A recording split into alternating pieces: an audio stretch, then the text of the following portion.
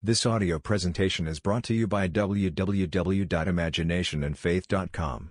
To download this audio, please visit our website or check out the podcast on the links in the description. His to give, yours to receive. Now, we are told that Jehovah brought his people out of Egypt with signs and wonders. All these signs and wonders are in the story of Jesus. We are told that Jesus is the representative of humanity. Take just one story, the story of Jesus, for it is really your story. Study it carefully, and once you have found it, in the light of all the signs and wonders in the career of Jesus. That's the end of the sentence. He is the resurrection. That's the key to the entire thing. When that happens, all the other signs follow. They all unfold themselves in the individual. So, forget the individual, and think only of the reality of that individual, and the reality of the individual is the Lord Jesus Christ. He sleeps in man. He will awaken man as the man in whom he awakes. You will meet him playing all the parts of life. And you will know the story that he told you is true. You will see him cast in the role. Let me share with you now one that was shared with me this week. In my dream I was on my way to a finance house for a loan. I went straight through the door into the office of the one who owned the company, and to my astonishment, here it was you. You stood behind the desk piled high with letters. You were nothing more than radiant love, and I knew I needed no collateral. Nothing, that if I asked you for the moon, you had the power to give it. You would have snatched it out of the heavens and given it to me. You were simply a helpless slave of love. Possessed by love and obedient to all the commands of love, and I said to myself, as I left, what a radiant, radiant fool. Not a thing in the world could be asked of him that he could not grant. As I went out, I encountered a woman. She was the very limit of despair, and I knew she had gone to everyone, and turned now to you as the last resort, for she had emptied all channels. But I also knew as she went through that door, her every request would be granted. And then I came out, and I knew any man who got through that little door would find the answer to his every request, for behind that door was nothing but love, and all the facade. All this outside appearance of business was all a mask. All a masquerade. The letters, the piles of paper, the desk, and the building itself was only a masquerade hiding infinite love and who was behind that door. Well, I told you, I stood in the presence of infinite love, and he embraced me, and we became one, and then he sent me to tell you the story as it would unfold within me. His word is true, and the one he sent, you will find him playing all the roles. Now I will tell her now, when you go home tonight, read the 55th chapter of the book of Isaiah. Ho, everyone who thirsts come, he who has no money, come, buy and eat. Come, buy wine, buy milk, without money, without price. Isaiah 55:1. And he who comes to me, I will make a covenant with him, as I did with my loving David, and made him a witness to the people forever. Paraphrase of Isaiah 55:3-4. Here, a witness. And I am talking night after night about this witness to the fatherhood of God. In this same chapter, and the word that goes forth from my mouth, it shall not return unto me void, but shall accomplish that which I purpose, and prosper in the thing for which I sent it. Isaiah 55:11. So, everything granted behind that door, as you call it, the little, narrow door, cannot return void. It is his to give and yours to receive if you ask for it. And she knew in her heart that any man who got through that door would receive every request that he made, for there was nothing there but infinite love and the power to grant it. Now this is not something special for the speaker. Everyone in whom the story unfolds will play that part. And, may I tell you? It will unfold in everyone. Because God himself is the reality of every child born or woman, but man has completely misunderstood the signs, and he turns back in time 2,000 years ago, and he cannot see that the whole thing is contemporary. The whole thing is taking place now. It's not over. It is forever taking place. But the same story. It's not another story. And this story of salvation is completely bound up with a special history. It's the history of Israel. There is no other history. But an Israelite is not one who descends from Abraham after the flesh, but the elect of God of any race or nation in the world. We are called, one by one, into his presence. Fusing with God, we are sent, and the one sent and the one who sends him are one. They are not two. So, the sender and the sent are really one from that moment on in eternity, for that one discovers who God really is. And this is eternal life, to know thee, the only true God and Jesus Christ whom thou hast sent. But Jesus Christ is one with the sender, and everyone who is incorporated into the body of love and sent is Jesus Christ. He bears another name in the world. He bears the name of John, the name of Peter, the name of anything, but he is Jesus Christ. He is the only one that is sent. So, he is the one who knows from his own experience that everything said of Christ in the story unfolds in him, and there aren't a number of little Christs in the world. There is only one Jesus Christ, and so anyone who has the experience of Jesus Christ is Jesus Christ. But it's not what the world is looking for, and so they ignore it, and turn their back against him. They want something on the outside, some majestic figure, some great-looking being to come into their world and enslave their enemies. And it's not so at all. So, the whole drama begins with this mighty act when God awakes within man. So, when they say the whole thing is done through his resurrection, I wouldn't criticize that statement. Some scholars criticize it, but I will say, yes, his. Speaking of it. But really, you've got to come down closer.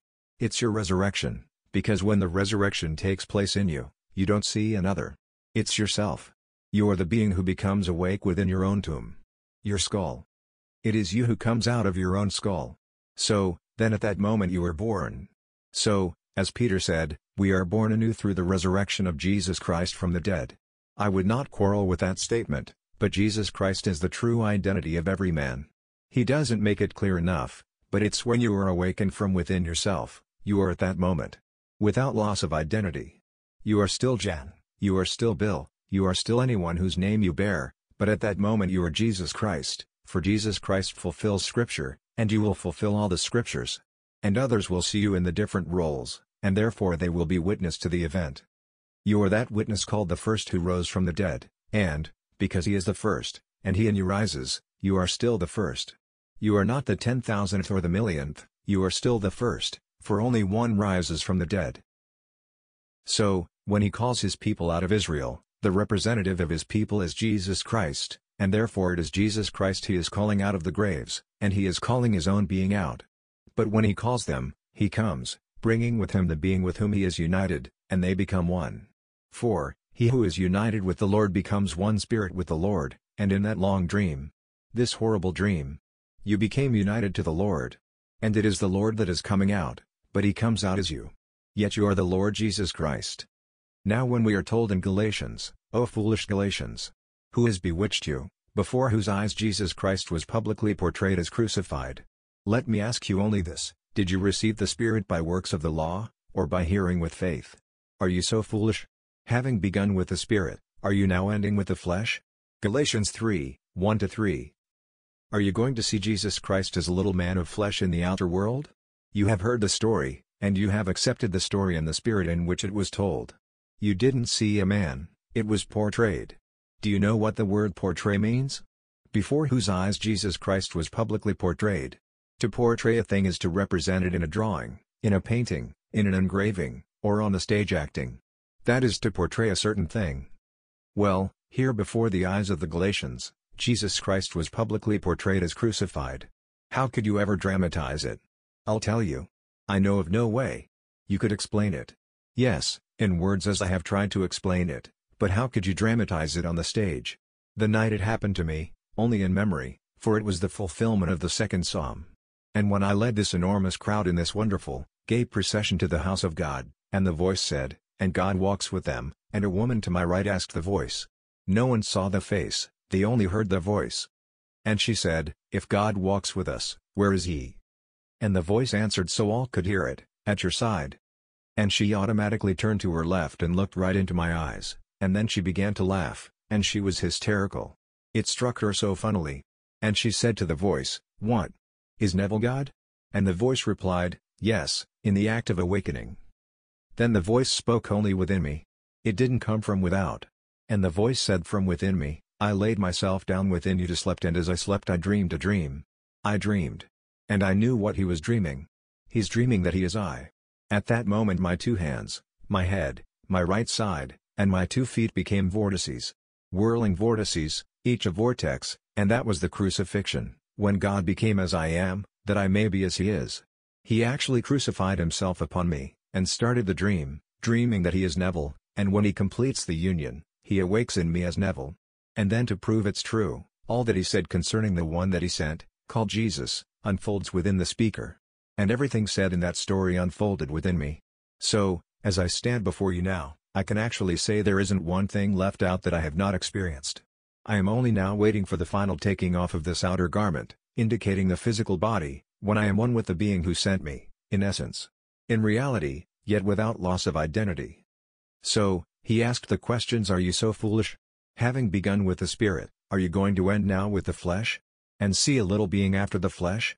There is really only one body, one spirit, one Lord, one God and Father of all, and all are being called, but they are called individually, one after the other, one by one, to be united into that one body and that one spirit, and become the one Father of all. So here, Jesus is a sign. If you tell that to the world, they will not believe it.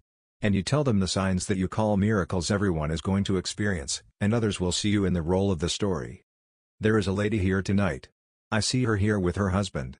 Saw me stepping into the boat on the beach when she was exhausted and could not reach me, and then having entered the boat with these fishermen in this ancient world.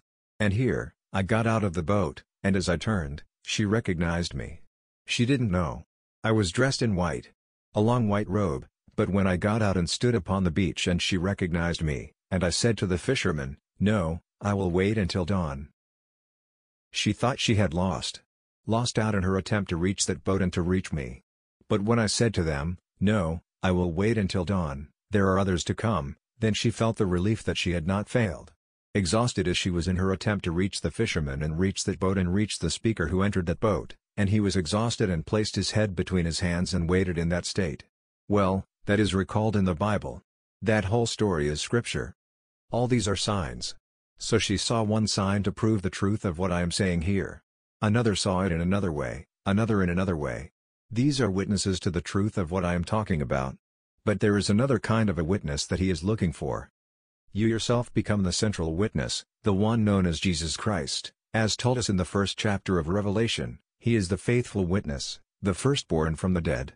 The first chapter, the 5th verse of Revelation. Each in turn will play that part, but he will play all the other parts, and those that come to him, as you have come here. You are going to see me in all the different roles as my friend to whom I gave incurrent eyes that she may become an incurrent eyewitness. And she saw me here recently in the role that I have just told you, playing the whole chapter. The 55th chapter of Isaiah. That is what she saw. Playing the role. Come, no money. You don't need the money. You don't need anything to buy what I have to offer. Well, what have you to offer? You name it. I have that. For the world is mine, and all within it. If I were hungry, I would not tell you, he said, for the cattle on 1,000 hills are mine. The world and all within it. That's mine. All mine are thine and thine are mine. Well, you name it, for it all is God's and all gods belong to the one that he sent, for he and the sent are one. So, she said, I felt you could have given me the moon, had I desired it, and would have willingly, for you are the victim of your own love, possessed by love, and could not do anything but obey the commands of love. I tell you, God is love. He's infinite love. And he willingly gives everything if you come into his presence, and she knew anyone who got through that little door, that one could receive anything that he voiced, because he would have voiced it and his words could not return unto him void, they had to be accomplished. No matter what he sent them on, they had to fulfill the purpose for which he sent them. And so, you need money? No, you don't. I share with you what I have discovered. All you need is to assume the feeling of the wish fulfilled. That's all that you need to do, because he is within you. Though asleep, he still grants the wish, for that is his law. Assume the feeling of the wish fulfilled. Though reason denies it, though your senses deny it, don't waver in that assumption. You assume it. Persist in the assumption, and that assumption will harden into reality, if you call reality these concrete things in the world. But really, these are the shadows. The reality was the invisible state that projected itself into what we can the reality, but the real reality was invisible. Have faith. Have confidence in that invisible state. Assume it, wear it, it will externalize itself. But here, everything said in the Old Testament is adumbrated. It's a foreshadowing in a not altogether conclusive or immediately evident way. When it comes into the fulfillment of itself in the one being in whom all the promises found their yes. It is said, in Jesus Christ all the promises of God found their yes. Their fulfillment in him. Study it carefully. If you don't understand what is meant about crucifixion, you just heard it from me. The circumcision, we are told so clearly, but you can't see it in the Old. In the book of Deuteronomy they only speak of the circumcision of the heart. It speaks nothing of the flesh. The flesh signifies an invisible, spiritual reality. Then what is that circumcision? It unveils the head of creation, the organ of creation, and he is called the creative power of God. That is the organ. The creative organ of God. Who? Christ is. What is this circumcision? As we are told, circumcised with a circumcision made without hands, a circumcision in the circumcision of Christ. Then what was it? On the 8th day he was circumcised. I tell you, it is the 8th month. The child is born, and then you find the fatherhood of God through David 139 days later, and then 123 days later you'll find this great act, which is really spiritual circumcision of the heart. Why? In this sense. Do you not know that you are the temple of the living God, and the Spirit of God dwells in you? And that temple must be torn in two from top to bottom. The curtain of the temple? And without the shedding of blood there is no remission of sin. Then what is this circumcision of the heart? How is it done? Well, this is going to be the blood that you are going to take into the Holy of Holies, and on that day a bolt of lightning splits you in two from top to bottom, and at the base of your spine is the golden liquid light. Living, pulsing light. It is the blood of God. But you look at it, and you know it's yourself. For are we not told the life is in the blood? And did he not say, I am the life? I am the resurrection and the life? So, I am the life. I looked at it, and I knew as I looked at it I am looking at my very self, O my Redeemer and my Creator. My very self. And then I fused with it, and then ascended into the Holy of Holies like a fiery serpent, and I took the blood, not of bulls, not of calves, not of lambs, not of anything on the outside, I took my own blood. It was the blood of God. And it was the temple of God that was torn in two. The body. Do ye not realize ye are the temple of the living God, and the Spirit of God dwells in you? So, I saw the Spirit, the life, and it was in the blood, and I knew it to be myself. And I fused with it and then I went up. Right up like a fiery serpent into the Holy of Holies where the outer man cannot enter. The outer priests cannot enter. They go in with the blood of a calf, the blood of a turtle dove, the blood of a pigeon, but they come out still conscious of the sins of the world and their own sins. This. You are completely exonerated, and you exonerate all the world no matter what they do. So, you go up with the blood. That is the circumcision. Now, how on earth are you going to dramatize that on the stage? So, the dramatization that Paul spoke of in that 3rd chapter of Galatians is simply an adumbration. If someone today had the courage and the ability, there is only one medium that I know of that could really tell it, and that would be the movies. They can do strange things with the camera and with lighting. I can't see how it can be done on the stage without the aid of a camera, but I could tell them in detail, as you could because you have the record of it, exactly how it happens. Now how on earth are you going to tell of the birth of God? As it is depicted year after year at Christmas in all the Christian churches of the world? That's not the birth. This is a spiritual birth.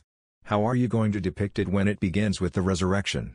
And the story is told that he's only been born, he hasn't yet been crucified. In the beginning he was crucified. The drama begins with the crucifixion. We have all been crucified with him, Paul tells us. I have been crucified with Christ. But now the resurrection is taking place. When it takes place, then you are born from above. It's the second side of the coin, the birth.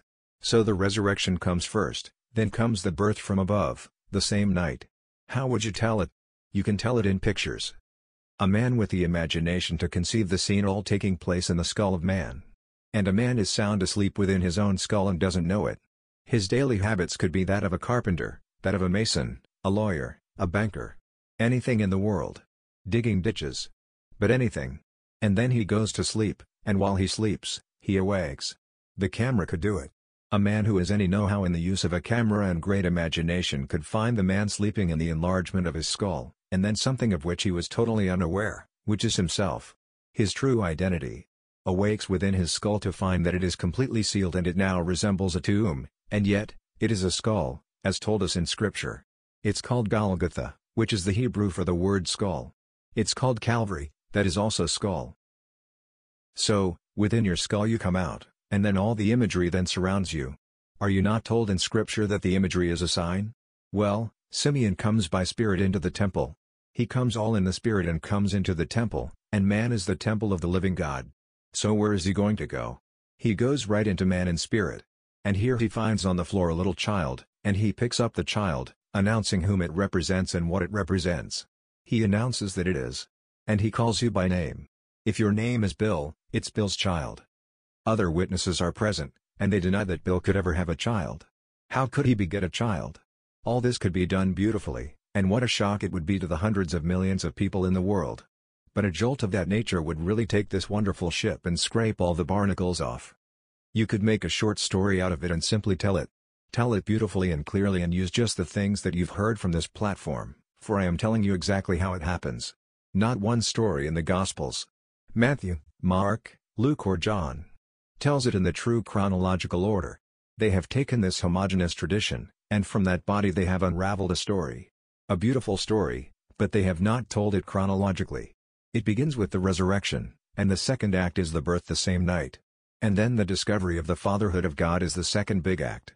And then the third is simply the severance of the body from top to bottom and the ascent of a being carrying his own blood into the Holy of Holies. Up his own spinal column into his own skull. Then the last and final act is the descent of the Holy Spirit in bodily form as a dove. Well, that could be done easily. That is a simple matter, but use your imagination to find how to do the others. I wouldn't tell you. I know nothing of the camera. I know nothing of the tricks of light and things of that sort. But you could tell the story in the most glorious way, and it would be an awful shocker. Talk of these strange, filthy things today that shock people. That is a shock, but not this kind of a shock. This would be a shock beyond shocks to ask everyone to put their faith completely in this and hope that the day will come that the unveiling will take place in them, for this is true Christianity. Christianity is the fulfillment of Judaism. Judaism is the promise. That's the big tree. And Christianity is the fulfillment, the fruit that tree bears. And this is what comes out, and when it happens to you, everything said in Scripture you will play. And others that you've called, especially those to whom you have given your eyes and made them in current eyewitnesses, they will see you in these different roles, and they will know beyond all doubt the truth of what you talk about. Even at the moment, if in one night it is not completely understood, they will understand it eventually because they will see you in the role. They will all see you playing these different parts. They will see you playing the part of power. They saw me playing the part of love. It's not completely the love of which I spoke, but she did see me playing the part of love. One day she will see me in that absolute role of love, but then, by that night, she will be called, and called for a purpose to be sent. And she will not be sent until she is incorporated into the very body of love.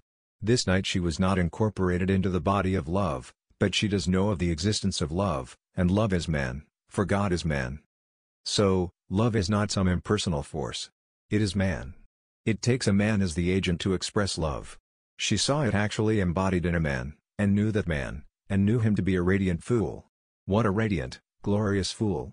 He gives everything away, and it's his to give. And no one going through that door could ever fail to receive everything that they wanted, because he is possessed by love, and the slave of the very love that possesses him. So, I tell you, you keep this in mind, and someday when I am gone from the scene you can be the one who can brush it up for them, because you have your notes. You have a record of it, exactly how it happened. And these are the four majestic events of God. The first is His mighty one. The awakening of God in man. That is the resurrection.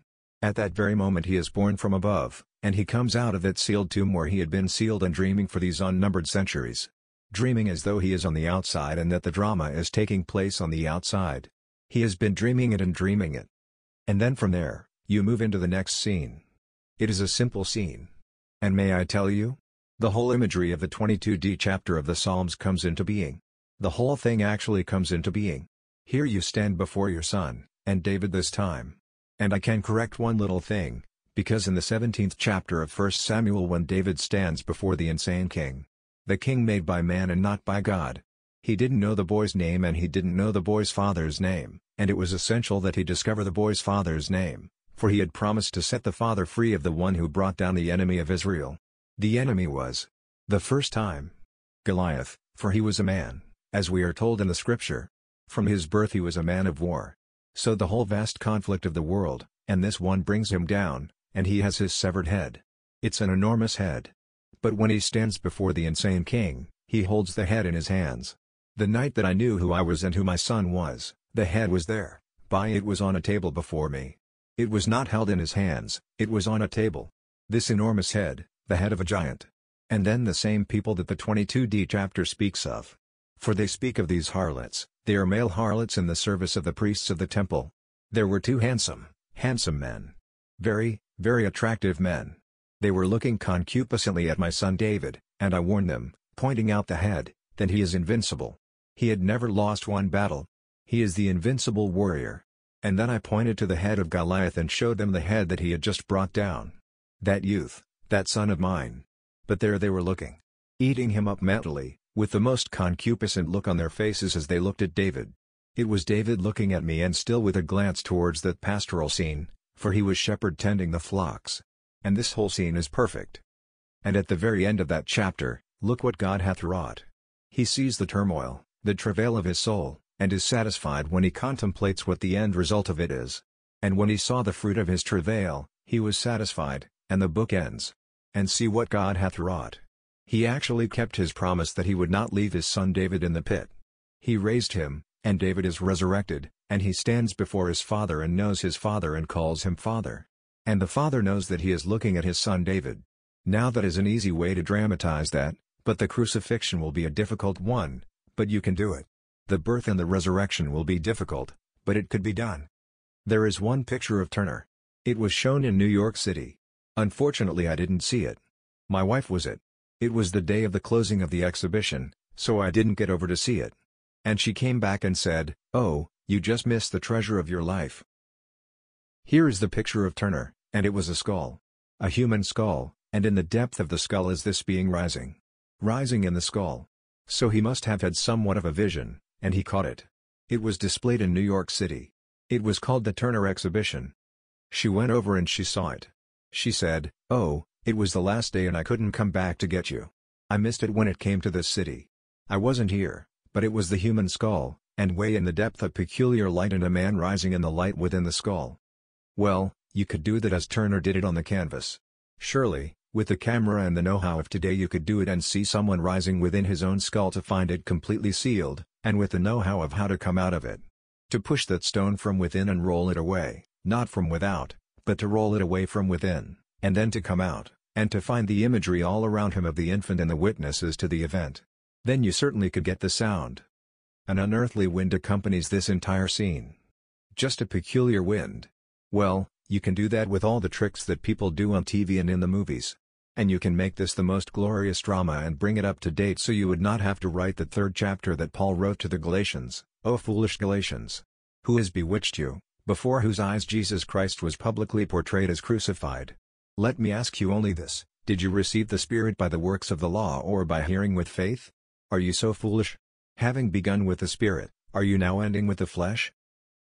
Well, you wouldn't have to challenge the world that way. Let them see it. Did you receive the Spirit by the seeing of the story and the hearing of the story? You could have it dramatized. Have some beautiful voice actually explain it from the words of Scripture. This is something for you to dwell upon. I won't be here to help you, but you can do it. You know it, and you can tell it. But this story is nothing more than a sign from beginning to end. The first 39 books. The Old Testament. They are all adumbrated. And the New fulfills it. It completes the drama, what happens in the interval between the end of the Old Testament and the beginning of the New. Now let us go into the silence.